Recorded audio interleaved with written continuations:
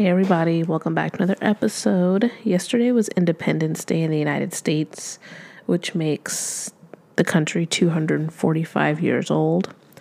Today it's observed, and so it's a federal holiday, so, I hope if you are listening to this, you don't have to work today. This is one of those days that's pretty awkward as an ethnic American, since so many of the rules of the game were created to keep people who occupy it in some or all of the ways as I do, as a woman, minority, etc., from even being able to play the game. So for myself as a Black American, specifically descendant of enslaved people in this country, Juneteenth, which is June 19th, was my cultural Independence Day. But that being said, when I was younger, the 4th of July was my second favorite holiday because of the fireworks. I really still love fireworks. I thought today we could go over constitutional amendments. Well, the constitutional amendments, which often people talk about in macro terms, but rarely do I meet anyone who actually knows all of them. And so the first 10 of them are known as the Bill of Rights. So I'll go over them starting right now. The First Amendment says Congress shall make no law respecting an establishment of religion or prohibiting the free exercise thereof, or abridging the freedom of speech or of the press or the right of the people peaceably to assemble and to petition the government for a redress of grievances. The Second Amendment says a well-regulated militia being necessary to the security of a free state, the right of the people to keep and bear arms shall not be infringed. The Third Amendment, no soldier shall in time of peace be quartered in any house, without the consent of the owner, nor in a time of war, but in a manner to be prescribed by law. The Fourth Amendment is the right of the people to be secure in their persons, houses, papers, and effects against unreasonable searches and seizures shall not be violated, and no warrant shall issue, but upon probable cause supported by oath or affirmation, and particularly describing the place to be searched and the persons or things to be seized.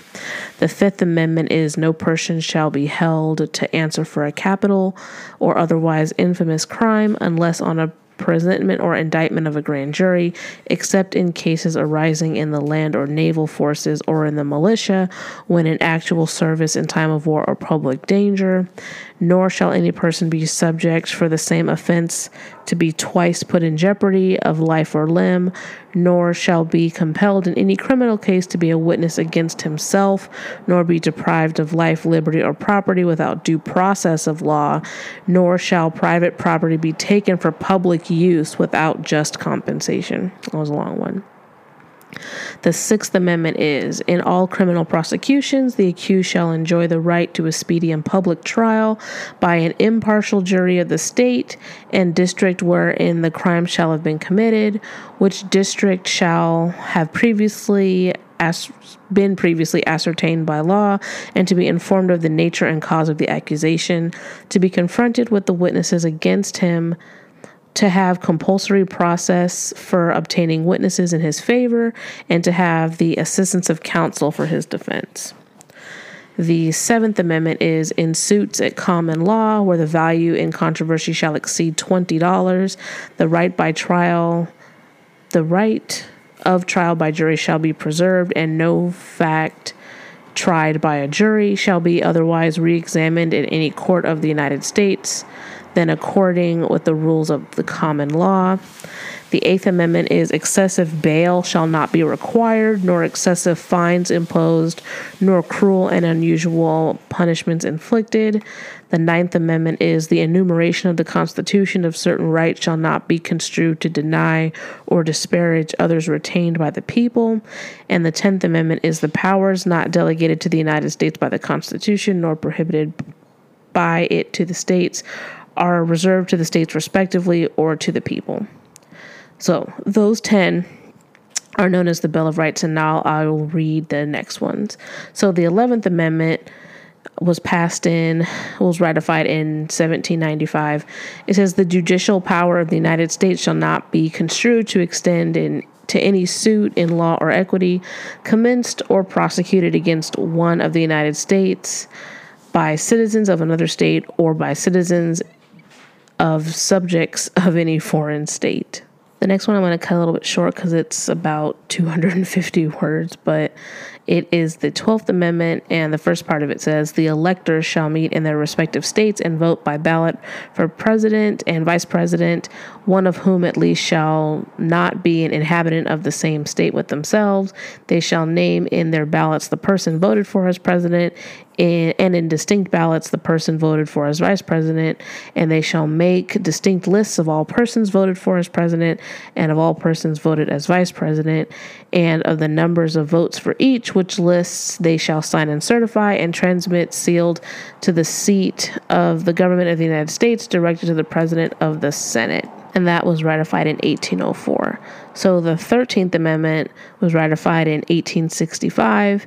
It says neither slavery nor involuntary servitude, except as a punishment for crime whereof the party shall have been duly convicted, shall exist within the United States or any place subject to their jurisdiction. Congress shall have the power to enforce this article by appropriate legislation. The 14th Amendment was ratified in 1868. It says all persons, which is pretty long, but it's important. So all persons born or naturalized in the United States and subject to the jurisdiction thereof are citizens of the United States and of the state wherein they reside. No state shall make or enforce any law which shall abridge the privileges or immunities of citizens of the United States, nor shall any state deprive any person of life, liberty, or property without due process of law, nor deny to any person within its jurisdiction the equal protection of the laws. That last part's really important. Representatives shall be apportioned among the several states according to their respective numbers, counting the whole number of persons in each state, excluding Indians not taxed. But when the right to vote at any election for the choice of electors for vice president and president of the United States, representatives in Congress, the executive and judicial officers of a state, or the members of the legislator thereof, is denied to any of the male inhabitants of such state being 21 years of age and citizens of the United States, or in any way abridged, except for participation in rebellion or other crime. The basis of representation therein shall be reduced in the proportion which the number of such male citizens shall bear the whole number of male citizens 21 years of age in such state. No person shall be a senator or a representative in Congress, or elector of president and vice president, or hold any office, civil or military, in the United States or under any state, who, having previously taken an oath as a member of Congress or as an officer of the United States or legislature or executive or judicial officer of any state to support the Constitution of the United States, shall have engaged in insurrection or rebellion against the same, or given aid or comfort to the enemies thereof. And the next one is part of the same 14th Amendment. The validity of the public debt of the United States authorized by law, including debts incurred for payment of pensions and bounties for services, shall not be questioned. And the Congress shall have the power to enforce by appropriate legislation all provisions of this article. The 15th Amendment was ratified in 1870. The right of the citizens of the United States to vote shall not be denied or abridged by the United States or any state on account of race, color, or previous condition of servitude. The Congress shall have the power to enforce this article by appropriate legislation. The 16th Amendment was ratified in 1913, says the Congress shall have the power to lay and collect taxes on incomes from whatever source derived without apportionment among the several states and without regard to any census or enumeration. The 17th Amendment was ratified in 1913 also, says the Senate of the United States shall be composed of 2 senators from each state, elected by the people thereof for 6 years, and each senator shall have 1 vote. The electors in each state shall have the qualifications requisite for electors of the most numerous branch of the legislators. The 18th Amendment was ratified in 1919. It says, after 1 year from the ratification of this article, in the manufacture, sale, or transportation of intoxicating liquors within, the importation thereof into, or the exportation thereof from the United States and all territories subject to the jurisdiction thereof, for beverage purposes, is hereby prohibited. Let's see. The 19th Amendment was ratified in 1920. The right of citizens of the United States to vote shall not be denied or abridged by the United States or by any state on account of sex.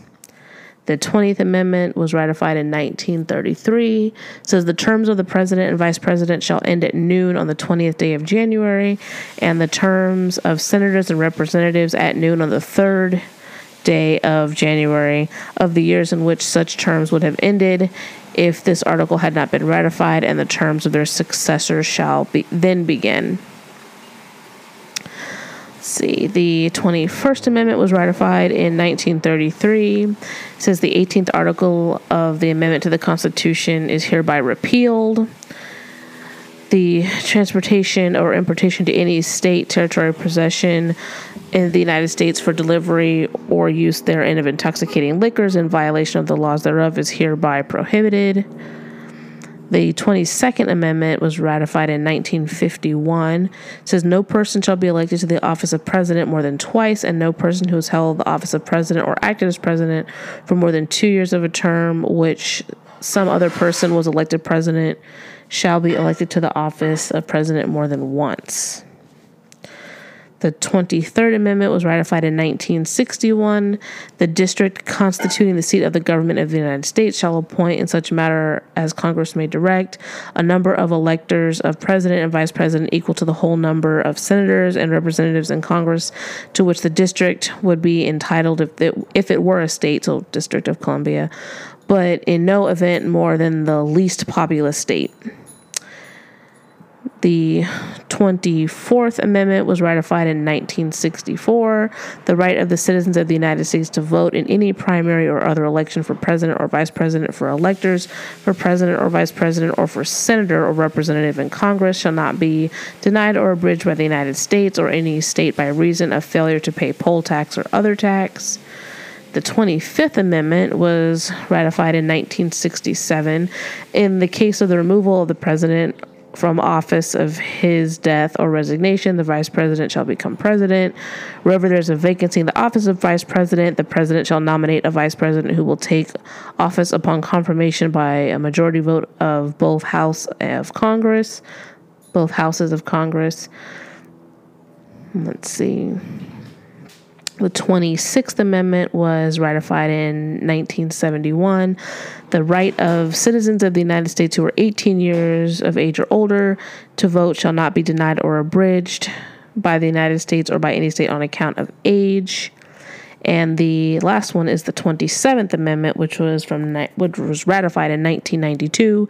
It says no law varying the compensation for the services of the senators and representatives shall take effect until an election of representatives shall have intervened.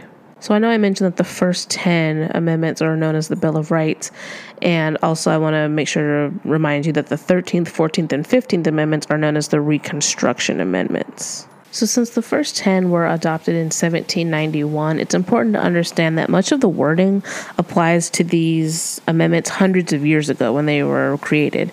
So one thing I'm always struck by is the United States' inability to adapt and go with change. The very fact that we have amendments to the Constitution, so like from 11 on, means that they had to change the rules to incorporate new rights to groups that were left out in the first place. So that's why it's important to consider the years that they were adopted. For example, the 19th Amendment is ratified in 1920, which gives women the right to vote, as they were not yet included in the voting population list federally from 1791 until then in 1920. Some portions of the amendments were changed later on with the passing of new amendments. So, for example, Article 1, Section 2 of the Constitution was changed with the passing of the 14th Amendment, specifically Section 2 of the 14th Amendment. So much of history is about analyzing what legislation was passed either at the state or federal level, and then understanding how it affected people in real time.